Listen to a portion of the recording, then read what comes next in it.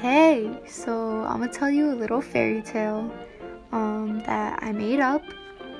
So get comfortable, put on your pajamas, and get cozy under the blankets. So here I go. Imagine a little pig at one farm living their whole life there.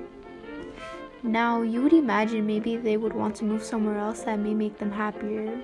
Well, that was true because this little pig was very sad about where he was in life. So one day he wanted to go to this other big and better farm where he traveled, but once he hit the bridge, he encountered a big bad wolf trying to take away his dreams. So of course Mr. Pig had to fight back with all his strength just to go see himself happier. Like, what is that?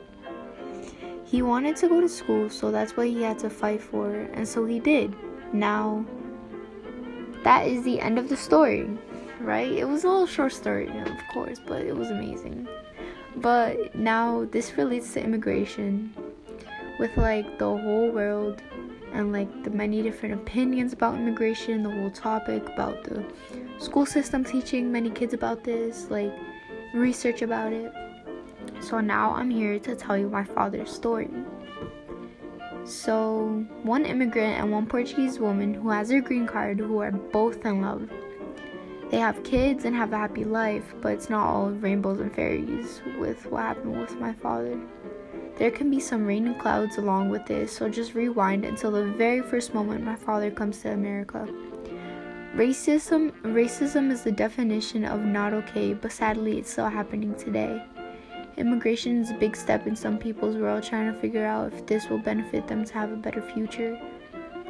My father, a middle-aged man, came from Bogota, Colombia for school, trying to have a better life around when he was in his 20s for college. Knowing him, not knowing English, he did feel left out like a little lost boy in the hallway, not knowing what to do and where his classes are. So that is my father's story, and I will talk about and interview him about his personal story.